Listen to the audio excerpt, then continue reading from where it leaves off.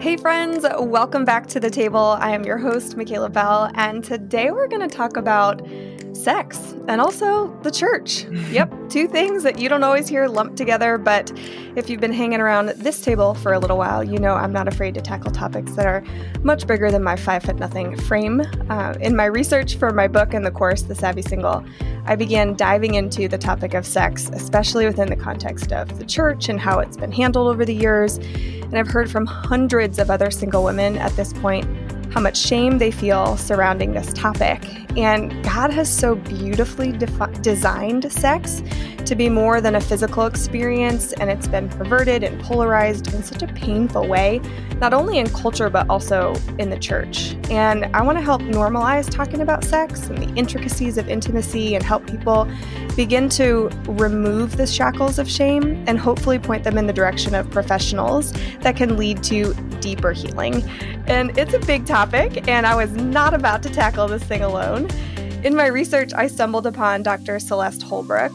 She is a sexologist, a speaker, and an author who has dedicated her life to helping women achieve soul-centered sex through planned mental and behavioral changes. I heard her talk about sex from a biblical standpoint that wasn't polarizing and wasn't weird. In fact, it was the opposite. And so when I thought about this podcast, she was the first person that came to my mind, and I'm honored to have her here. So without further ado, Dr. Holbrook, welcome to the table, girl. Thank you, Michaela. I'm ecstatic to be here. It's so fun. So fun. I love it. Love it. Love it. I love this platform, and I kind of create this like a little virtual table in this little corner of the internet. So we're going to set the scene here. And if we were grabbing a real life table for two in your area and we were in a pandemic, what restaurant would you be like, yo, Michaela, we have to meet here? Well, I don't know about you, but I eat a lot of vegetarian food. So I would take you to the Spiral Diner down in the Magnolia District in Fort Worth. And I am a lacto-ovo vegetarian, but everything there is vegan but vegan, but delicious, like kind of like biblical, but not weird, vegan, but delicious.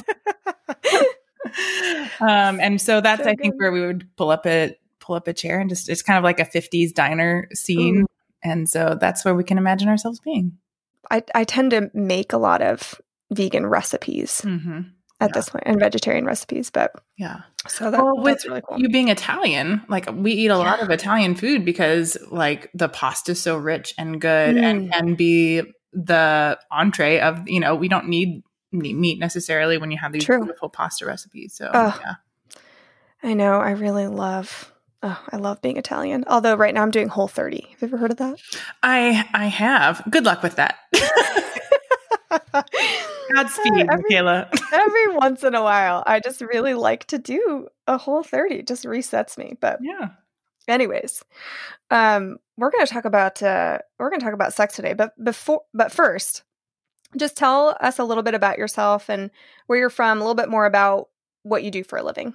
Sure. So I live in Fort Worth, Texas. I'm a sexologist, and that could mean a lot of different things. So let me tell you kind of what my days look like. I have a practice where I see people one-on-one or couples together, and I help people have better sex, more pleasurable and more connected sex. So my specialties include low libido, painful intercourse, and sexual shame. Those are the things that I work with the most, but I do see a variety of other things as well. So I see people individually on Zoom. I've had a virtual practice since 2019. So, sweet. Yeah, I was lucky enough to already be virtual before the pandemic. But, and then I also teach classes. I'm a sex educator, and I teach classes at my local sex toy store, and I teach my own classes on my own platforms online. And then I get called into places like churches or, women's groups or MOPS groups or all over. The weirdest thing is, if you can think it, I've probably spoken there, from the Alzheimer's Association to the local sex toy store to the local, like, most conservative church. Like, I have been there. That's so cool, because that I feel like is not normal, to be able to talk to both ends of the spectrum. Yeah. Yeah. I appreciate that because I do walk kind of this line. I get pretty good negative feedback from both places and Yeah. pretty good positive feedback from both places. And I'm fine with that because somebody needs to be able to bridge the gap between what we think is pure and what we think is wild and know that everybody is actually just in the middle. Yeah. Amen. Truth. This is so good. Is there a personal experience that led you to this being your career? Because I tend to feel like just in learning people's stories that there's always this very personal story that led someone to their passion. Yes, for sure. So I grew up in a fairly conservative town with very loving parents, but I was given the message that you should wait until you're married to have sex. Sex being defined here as penis and vagina. And so I did. I waited for penetrative sex until I was married. Got married in Austin in the morning because my daddy always said, if you get married in the morning, if it doesn't work out, you haven't wasted the whole day. So I got married in the morning, walked over to our little hotel room, had tried penetrative sex for the first time, and it was really terrible.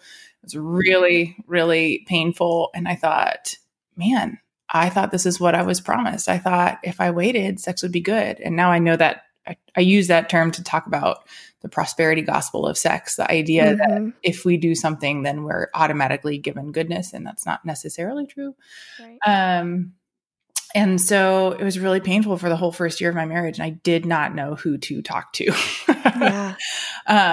because I thought something was wrong with me. I felt an immense amount of pain and shame. I felt resentful of my husband for wanting to even touch me and hurt me. And I wasn't sure if we were going to make it simply because of this thing, which I understand later. Sex is, one of the most powerful things between a relationship, right? Because, if you're my friend and you and I were intimate, we'd have intimate conversations and whatever. But me and my spouse have sex. Like it is the defining factor. Yeah. So after a year, I finally went and saw an OB-GYN and, to give you some context, the OB-GYN was the same OB-GYN who had delivered me. And this was 27 years later. Okay. So he did a full examination, said, Celeste, I can't find anything physically necessarily wrong with you. I think what you need to do is just have a baby and that would make things better. And I thought, wow, that is not what I thought you were going to say.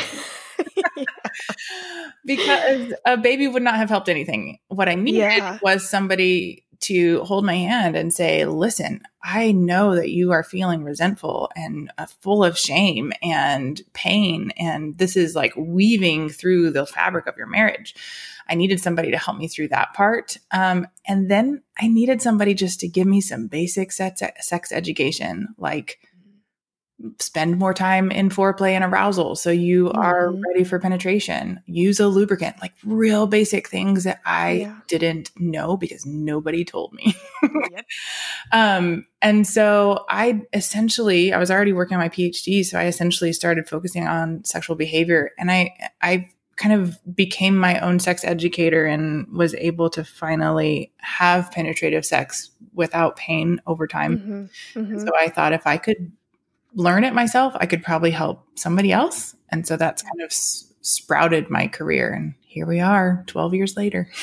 I just always find that so fascinating what drives people to their passion, to the thing that they, were meant to do. Yeah. But, and I think too, within the Christian community, I know I experienced this, and a lot of my friends, like once I was the first one married, I literally like walked off my graduation stage in college and walked into my wedding dress and got married. It's like, because that's what you do. You know what I'm saying? Like that's just what you do. And he was a Christian man. He was very involved in the church, on the leadership team, like all of the things. I thought I did everything right. And there were other factors that made sex really difficult. And because it was verbally abusive and emotionally abusive, like I never felt safe with him outside of the bedroom. So I for sure wasn't going to experience this amazing sex like in the bedroom, right? So, but once all of my friends started getting married and having sex and everything, I just remember this one conversation between a whole group of us, and we're like, why did nobody tell us about like real sex, and that it's not like the movies and the television shows, and you're not immediately like this sex goddess overnight, Yeah. So there's this lack of honesty that leads to, I think, so much shame, especially within the Christian community. Yes. It kind of blows my mind. So that's why I love so much of what you're doing is just normalizing and just having a place where somebody can come to with questions. I think that's so important to have that. Yeah, absolutely. We have this opportunity. I feel like as faith-based people, we have this opportunity to lead a beautiful conversation, and we don't take it. Yeah. Why is that? Well, that's a whole semester-long course on the history of sexuality. But yes, we're missing out, and I wish we could. Yes, we are. I wish in 20 years somebody might say, "Oh, you follow Christ, you're a Christ follower, you must know a lot about sex." That's what I wish. Mm-hmm. Right? Yeah, for sure. I wish the same thing. So in this series that we're doing on the podcast, the number one topic that women had questions about were all concerning sex. That was the most common question that I heard from from single women. And in the Christian community, we've talked about this. There's a lot of shame around this topic. And I believe it's led to unanswered questions, pain, and struggle. And I see people afraid to admit their struggles. And so they go elsewhere. Mm-hmm. And so how do we begin to start having healthy conversations about sex and singleness? I can tell you exactly how. So everybody who's listening, get a piece of paper and a pencil and pause the podcast, and we'll wait. Okay. Now that you have a piece of paper and a pencil, here's what I want you to do. I want you to think in the future. If you could have a magic wand and we were in your future where you were having exactly the sex you wanted to have, right? Even if you're having sex now, doesn't matter. In the future, sex is exactly what you want it to be. How are you feeling? What are you feeling? You feel pleasure, you feel connection, you feel intimate, you feel fun, you feel playful, you feel erotic, whatever it is. Write those feeling words down. Once you have a list of feeling words, start to think about, what do you do now to lead you to those feeling words in the future? So if you want to feel pleasure, well, maybe you need to know a little bit more about your pleasure anatomy. If you want to feel connected, maybe you need to learn a little bit more about how to communicate your needs, wants, and desires. And you can do all of this without having sex if you don't want to have sex right now, right? Mm-hmm. Mm-hmm. But you can do all of this. So that's where to start. Yeah. Okay. That makes me feel really good, actually, because one of the things that I teach is I kind of go through some of the different things you experience, like when sex is good, like pleasure and connection, and it's actually a form of worship, right? Mm-hmm. And that connectedness, and it's an experience. So then I go through and try to figure out how can you kind of fulfill some of those things outside of the context of sex, so that you're, experiencing some of those things instead of longing. Because I think that's one of the problems too, is when you don't have something and you focus so much on what you don't have, it almost like gets bigger. So true. The obsession of it gets so much bigger. But when you're fulfilled in life, like I was thinking the other day, I said this to one of my group of students, and I was parasailing, and I was not thinking, oh gosh, I'm single and it's annoying that I can't have sex right now. No, because I was fully embraced in this experience of looking at the ocean, and I'm like, oh my gosh, this is so amazing. Yeah. So learning how to fulfill some of those things in other ways, I think, can actually help you. Is that weird? Or is that like... Oh my gosh, no, that is not weird. This is what I'm teaching people who do struggle with their sex life, right? Is the term sensuality, because sensuality is literally just the use of your senses. It really has nothing specifically to do with sex. So if you look at a toddler sitting in the grass, they are incredibly sensual creatures. They are picking up the grass, they're putting it in their mouth, they're tossing it up in the air and watching it, they're smelling it, right? they are using their senses. And so you parasailing and looking at the brightness of the waves and feeling the wind on your cheeks and feeling the like little jump in your belly about how high you are, that is sensuality. So the more that you can practice that and feel that in your everyday life, the more accessible sensuality in your sex life will become. And the other thing I love about sensuality, as kind of a side note, is when you sink into your body, and this is probably something that you teach in your course, when you sink into your body and experience your senses, you can no longer experience anxiety about the future or the past, because you can only experience your senses in the present. So in my opinion, that's where God is, right? He is the great I am. So sinking into sensuality brings you into holy presence. So how you view sex, I think, has a lot to do with what you learned as a kid and what your narrative was around sex and how it was presented to you, how it was talked about to you. Do you think it's important to go back and examine that at all? I do, because until we go back and kind of deconstruct what you have in our backpack, I always look at it like this. We all carry around a backpack. And in that backpack are messages. We're going to specifically talk about sex, but messages for all things, right? Of what we were told kind of growing up and into adulthood. So what's important if you're going to climb this mountain of life or sex is that you take the time to take the backpack off and take everything out. And some stuff you got to put back in, like trauma. You can't ever get rid of that, right? But you can put it from the top of the backpack down closer to your hips, right? So it doesn't feel so heavy. Some of the stuff you can take out and leave and put in the garbage bin. And carry on a little bit lighter. So looking at your previous messaging around sex is like taking a look into your backpack and seeing what you can shift around and manage better, and then seeing what you can let go of so it no longer weighs you down. Yeah. What do you recommend for people who have maybe, like you said, have experienced some trauma or just some really heavy messages that maybe they got in childhood? I mean, I am always like pushing people toward professionals and practitioners and therapists and everything. But is that what you would recommend? Like if you have some deep trauma, definitely talking to someone? Yeah, absolutely. Talking to a trauma specialist if you have deep trauma.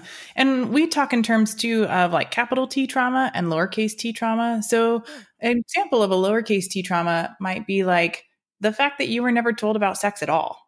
Maybe like me, I come from a really loving home. And actually my parents did talk to me about sex in a very positive light, but still with a message that you should wait till you're married. But my community did not. And my school did not, right?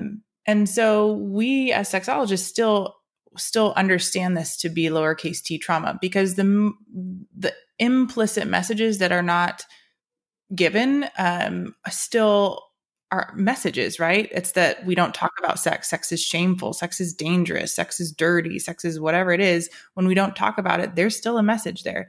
So you might consider that like a lowercase t trauma. When nobody ever told you anything about sex, that still is a message. Yeah. That's true. That's very, very true. Yeah. So definitely talking to, sorry to interrupt, but definitely talking to a professional about any kind of trauma and doing some, I love to recommend inner child work to just give compassion to that earlier version of yourself. Yeah, for sure. And then obviously the capital T trauma is like, big stuff. Big stuff. Yeah. Like sexual abuse and neglect and things like that, for sure. Yeah. Yeah, for sure. And is that something that you do like within your practice? So I think of myself as like a step sideways from the trauma work. So if somebody comes in with like sexual trauma, I refer them to a trauma specialist first, because somebody needs to understand their trauma and learn how to manage their trauma. And then I can teach them how to have sex again. It's like if you broke your leg, you need to go see the emergency room doctor first to set your leg and get the cast and whatnot. And then I'm kind of like the PT that comes in and says, okay, here's how you lose your crutches. Now here's how you walk. And here's how you establish a health again. Right. So that's kind of the way I see our work together. I have a lot of trauma specialists that I refer to. And then, once you've kind of managed or understand your triggers for trauma, then you can start learning how to have sex again. Yeah. Yeah, for sure. There was something that you talk about and about having sex ethics. Mm-hmm. Can you tell me exactly what that is? And are ethics like unique to each person, or what exactly is that? Yes, sexual ethic is unique to each person. And when we don't feel great about our sex life, it might be that we are unclear about what we do and don't desire for sex. So finding your sexual ethics, another term might be sexual integrity. Finding your sexual ethics may mean that you dig a little deeper or do some informed decision making to help you figure out what you do and don't want for your own sexuality. So sexual ethics means that you get to decide how you want your sex life to go and to look like. And it's not directed by dogma or religion or parents or these other things. It's something that you have discerned, right? And discernment for me is a triangle of science, scripture, and the way the Holy Spirit works within my body. So that's discernment for me. Ooh, that is so good. Thanks. I like that triangle thing. That's really good. Yeah, I think a lot of times people's sex ethics are really based on either what the church has said or what your parents have said. And it's almost like some of those things can be shackles for people, and they really don't know how they as an individual feel. And one of the things I talk about in my course is like, I don't stand in front of people and say like, this is what you should believe, like pointing the finger. I think it's really an individual thing. And that's probably why I like your discernment triangle so much. Because I think just like your faith is incredibly unique, I believe that it should be incredibly unique. So should a lot of other decisions in your life. And we're constantly looking, and I think in singleness, that single women, especially within the Christian community, are kind of looking for answers, like very black and white answers of, yes, do this, don't do this, or, I don't know, but I just feel like singles in the Christian community struggle so much with being shackled to everyone else's thoughts and concerns about sex. Right. I couldn't agree more. Black and white thinking about sex is a lot easier. I do this, I don't do that. And it takes very little self-discernment. Self-discernment is harder. And so when things are hard, we look to figure out what everybody else is kind of doing and saying. And what happens is, because sex is the one thing we don't get educated about growing up, it becomes really hard to build a sexual ethic with no information. Yeah. So you turn to black and white. Because it's easier. Yeah, for sure. So during someone's single season, if they've made a decision to wait, do you have any advice for helping them work through their desires in a healthy way? Because we all have them. Or maybe somebody who, like myself, I'm divorced. And so you go from having sex, even if it wasn't great, you still were getting some. And then you're single again and your drive doesn't go anywhere. In fact, I think it like increases. So what kind of advice would you give to somebody who is wanting to wait but is struggling with their desires? Yeah. Well, one of the things you said earlier that I think I want to kind of talk about more specifically is that, I love how in your courses, you're not like, this is the way, this is not the way, right? I think that approach too. I think it's the ethical approach for most practitioners is for the information to be out there and for you to leave with a few more questions than you had, and for you to trust yourself more than you trust me as a practitioner. That is my job. Yeah. So what I will tell you is that for seasons of singleness and working through desires, you have to kind of understand what you're most comfortable with. So start with that long-term question. What do I want to feel eventually? And what can I do now to help me feel that eventually? Yeah. And you have something too, right, where you can kind of like it's like a service that you offer where if someone is struggling with, I don't really know, but I kind of want to be able to define some of that for myself. Do you have a service where they can work through that with you? Yes, for sure. So I take people on individually, but I also host a group coaching course specifically for single women who are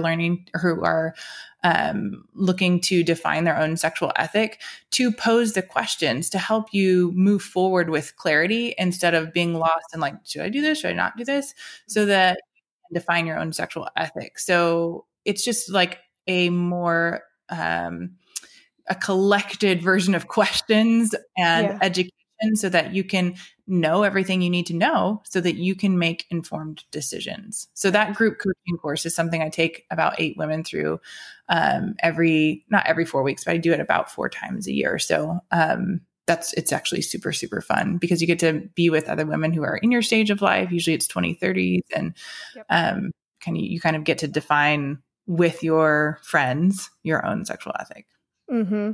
Yeah, that's awesome. I think that is really important. Again, it just helps to normalize the conversation. One of the things that I talk about, like sometimes when people ask me questions that, again, I don't want to be this like yes or no kind of person. I just ask them questions that I think that will help them come to their own conclusion. About different things like, does it lead to other things that are traps for you? Like, how do you feel afterwards? Like, I just think women have this incredible gut feeling, like intuition, like that women's intuition, that I'm just trying to help women like tap into a little bit more, to just trust yourself and know that you kind of know. Yeah. And you just need to learn how to trust yourself. Yeah. Yeah. I love that. I think our intuition is Holy Spirit, right? I think it is 100%. The way that, and that's that third part of the triangle, is listening to how you feel and being able to take off that backpack and go, okay, what's in here? What messages are in here about masturbation? Right. And are they shame-filled? And if they're shame-filled, are they from love? Right. Yeah, that's a powerful question. So, do you think, like, how do you think that as individuals we can continue to help within the Christian community? Do you think it's always going to be this way, or like what can we do to help little by little make changes in the church? Yeah. Be willing to talk about the hard stuff, and if you are vulnerable in that way, people will show up. Let me tell you, I have said words from a pulpit that have never been spoken from a pulpit before, and people still show up. So listen, don't be afraid to ask the hard questions, because, everybody's faith is evolving, whether they want to think about it or not, and whether you choose to step on the wagon or not, but everybody's faith is evolving. And so you showing up and saying, I'm not sure how I really feel about sex, or I'm not sure how I really feel about touching myself, or I'm not sure about sex toys. I don't know, whatever it is, be willing to show up and have that hard conversation. And that's how we move this whole thing forward, and how we progress, and how we let go of those messages in our backpack, is that we all show up together and say like, well, listen, I'm not sure either. Let's start looking into it. Yeah. Yeah, exactly. That's a really great point. So just kind of starting the conversation. What is the craziest thing you've ever said from a pulpit? Anal sex. Oh my gosh. I can just imagine people's faces. Yeah, that's actually a pretty funny story, but yes, anal sex is probably the one that I have said from the pulpit, but I've said clitoris and vagina and penis, and that's pretty normalized, but yeah. Can you tell the story, or is it not appropriate? Because now I kind of want to hear it. It's funny to me, it's so I was asked to do a presentation with 3 other pastors about pornography and sexuality, and how to take a love-based approach to these things. And so I felt really privileged. So this presentation was being recorded, and it was going to be sent out to a whole bunch of churches. And so I practiced, and I made sure I was like, my thing was like, tight. Like my presentation was good. And, the 3 other pastors went before me, all male, mostly white. And, and I stood up there and I did my thing. And like the 3 pastors in the front row are just like wide-eyed. And one of them caught me afterward and he's like, wow, you really laid it all out there. I'm like, I'm a sexologist. What do you expect me to say? They're like, we're really impressed that you said anal sex from the pulpit. I'm like, thanks. I'm like, the fact that it takes like this, loudmouth Texas white girl to come up there and lay it all out, like, so be it. Let's just burn it down. Yeah, for real. I love that. And there was something that you said that actually reminded me of. So I've heard you talk about before the difference between like love-based and shame-based. Mm-hmm. Can you expand on that? For sure. I'm an educator at heart. My PhD is in health education with a postgraduate emphasis on sexuality. So education is like my jam. I love curriculum development. And so when you look at the ways in which we learn the best, any topic, a positive, shame-free approach or a love-based approach is traditionally, statistically, in every measure, more effective. Yeah. Unfortunately, we have taken a shame-based approach to sex education for far too long, in and outside of the church, right? Even in public school education, it's you're going to get an STI, you're going to get pregnant, and this is how to not. Right. And so it is not a positive approach. It's not like people have sex because it feels good 97% of the time, not because it makes babies. So a shame-free approach or a love-based approach to sex education for me is looking at the Bible and saying, what does it say positively about sex? And so I have a whole curriculum developed around Song of Solomon because Song of Solomon hits all of the basic and complicated needs in sex, from sexual positions, sexual anatomy or physical things in sex, to safety, to belonging, to sexual worth, to pleasure, to sexual actualization, right?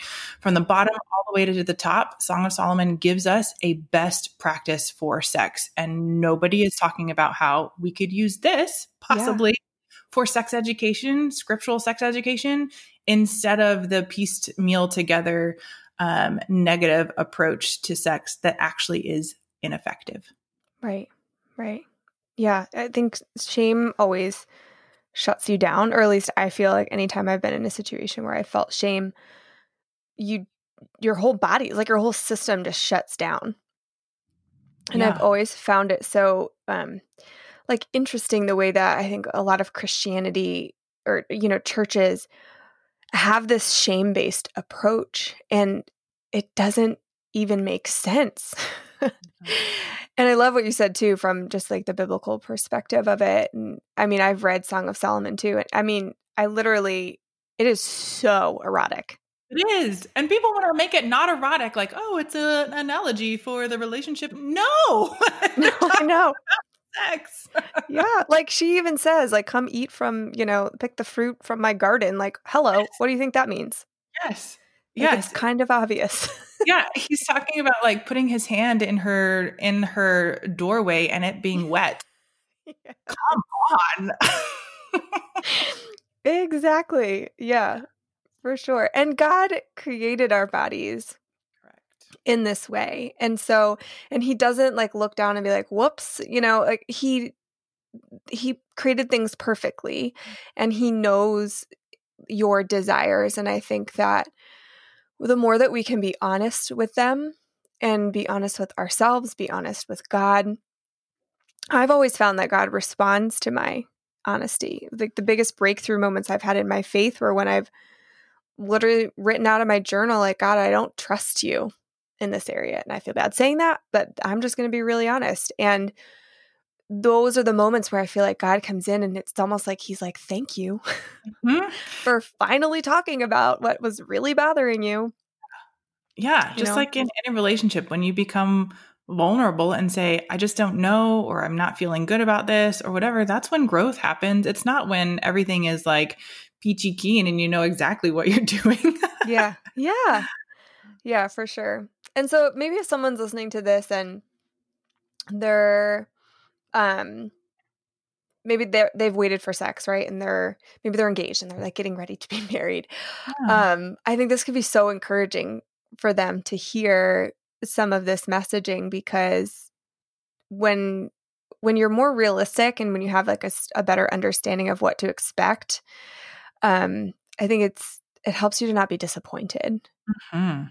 Absolutely. But would you give anybody any advice for if they're married right now and it's not great? What advice would you give them? Where should they start? Okay. If you're married right now and sex isn't great, start with understanding your body. For example, women need around, or people with vulvas, we'll say, need around 13 to 20 minutes to reach full arousal so that you can feel comfortable with penetration. Yep. So that means do non-penetrative activities for at least 13 to 20 minutes. And if you're having a hard time with your partner not wanting to wait that long, make a lusty playlist where you make a playlist on your phone that lasts 13 to 20 minutes and don't have penetrative sex until you hear the first song again. Like, make it fun. Yeah. Right? Our bodies are totally sensual. There's a lot of pleasure to be had, especially for women, because women have their first and most of their orgasms through external clitoral stimulation, right? So your fun is on the outside typically. So spend more time in arousal. Another thing to think about is that there are two types of arousal, responsive and spontaneous. So some women experience responsive arousal, which means that sex has to kind of begin before arousal shows up. So if that's you, you're like, man, I wonder why I never want to have sex out of the blue. That's okay. You're totally normal. You just experience responsive arousal, which means you might have to, kind of get things started and then like, oh yeah. I remember this. I like this. I want this. And that's okay. That's so good. Yeah. All these things are so important, I think, to learn and to even go into, before you're married or if you're waiting. Yeah. To have an understanding of all these different things, and that, some people don't ever reach climax. Yeah. And I think it's like, I don't know, what is it, 10-15% of women don't ever? Or anorgasmy. I don't know the exact percentages. I've heard it up to 30% are anorgasmic. But you can break that down to like with penetrative sex or not, or external, or can have an orgasm with external penetration, but not penetration. So yeah. But yeah. Something that Michaela, you and I talked about before we started recording was that sex is a lot like food.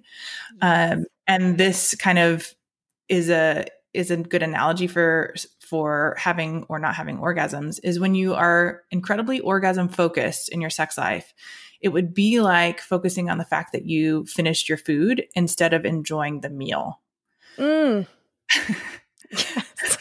So like, yeah, an orgasm, it feels really good, right? But it does not last very long. And all the things that go up to orgasm are usually the more fun, longer lasting, pleasurable things. So don't miss out on the food just because you're focused on getting it in your body. Yes. But no, for real, that's such a good analogy.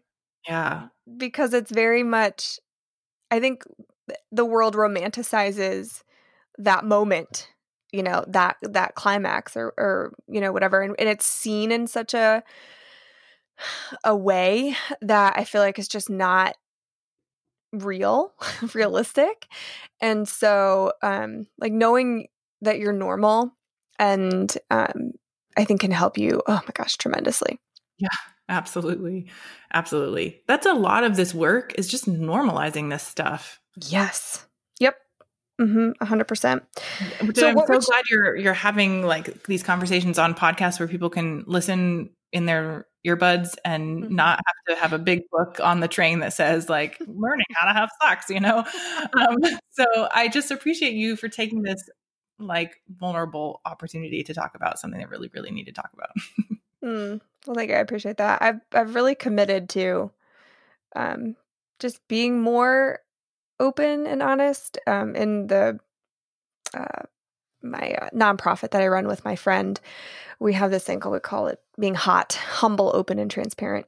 I love that. And I just like love this. We talk about hot friendships and hot conversations. It works for sex too. Hot sex. Humble, open, and transparent. Exactly. Absolutely. I love it. For sure. But yeah, that's why I wanted, this podcast and this platform and the book or anything I create.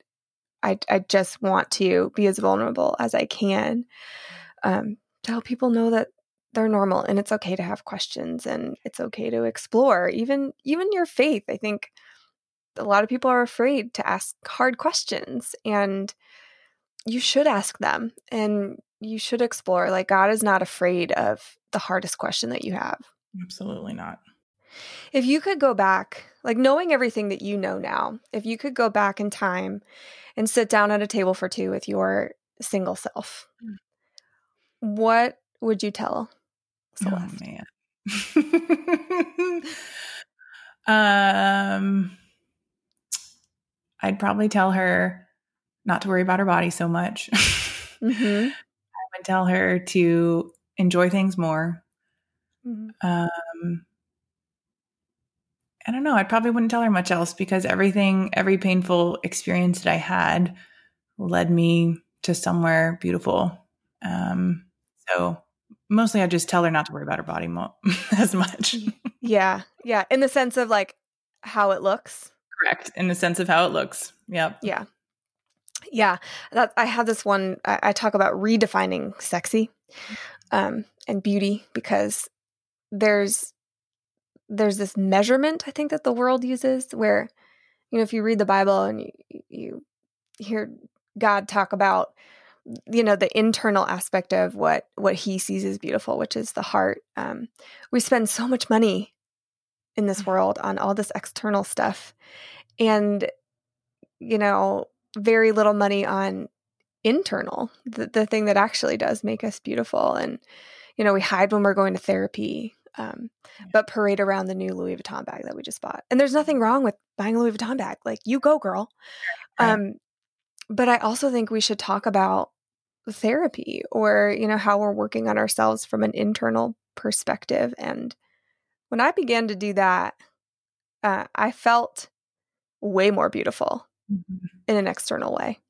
Yeah. It's so true. It's so true. And you can't really know it until you get there, You just can't really know it until you get there. But it's so true that internal work is the most meaningful. Yeah. And we need to be willing to spend some money, I think, there too. I mean, amen. Right? I just am like, oh man, people are, oh, it's so expensive. Therapy is expensive or this is expensive. I'm like, but what? Yeah. Also, walking through your life insecure is really expensive. Yes. Amen. Yeah, it's so true. So is there anything you want to leave everyone? Just like one last treat from you. Yeah. Use lubricant. Oh, amen. Do you have any brands you recommend? Yeah, I love Pure and Wicked. Those are great brands, especially if you're looking for a water base that doesn't have like a totally ratchet ingredient deck. Like PJUR is Pure, and they have a really great water-based lubricant that's good for your vagina. And just as a side note, remember that you may be feeling aroused, but not wet. And that is okay because a lot of things impact your arousal, like antihistamines. They dry you up in your nose. They're going to dry you up in your vagina. So it's okay. Arousal's in your head, not in your vaginal lubrication. Oh man, so many good nuggets here. Where can people find you? Like, what's your IG, Facebook, website, and where are you at mostly? Are you mostly on Instagram? Mostly on Instagram. Yep. Mostly on Instagram. So Dr. Celeste Holbrook on Instagram, Dr. Celeste Holbrook on Facebook, and Dr. Celeste Holbrook on the website.com. I love it. And they can book with you right on the website, right? Yes. If you want to chat, book a complimentary discovery call. We will chat for 30 minutes, and then I can kind of point you in a direction of what might be best for you. Either that's books, or that's one-on-one consulting, or a course that I offer, or a course that somebody else offers. I'm just going to tell you the truth of like, yeah, you're not a good fit for me, or yeah, you are a great fit for my stuff. So, yeah, get on my schedule for a call. Let's chat. I love it. Well, hopefully you guys loved this conversation as much as I did. Thank you so much for being hot, being humble, open, and transparent with me. I really, really appreciate it. Absolutely, Michaela. It was a pleasure. Thank you so much for having me. Okay, my friends. What did you think of today's conversation? I know that maybe it wasn't an easy one to either listen to. You may have had some uncomfortable moments, and sometimes those uncomfortable moments can really teach us a lot, because my question for you is, why did you feel uncomfortable? Is there a narrative that you have around certain aspects of sex or sensuality that you have a message on that is shame-based, or maybe you have a lack of understanding? Just explore those things. And I'm grateful that we have a community here on this podcast that is really looking for more real conversations and less surface, and people that are not afraid to talk about the more difficult topics. And so my hope and my prayer is that this leads you to continuing to normalize having conversations like this. I think it's really, really important, especially in the Christian community, to begin to have more conversations around sex, talking about it when you're single, and being able to ask questions, having safe conversations about it, I think is important. I believe that it will help in many ways facilitate a healthier relationship with your sensuality, a healthier, less shame-based conversation, more love-based conversation. So I would love to hear what you thought about today's conversation. Feel free to share it on Instagram, tag me at Michaela Bell, and also definitely tag Dr. Celeste. And let's continue the conversation. I love you all. I appreciate you for being here. Thank you for being so willing and open to have humble, open, and transparent conversations. We'll see you guys next time at the table.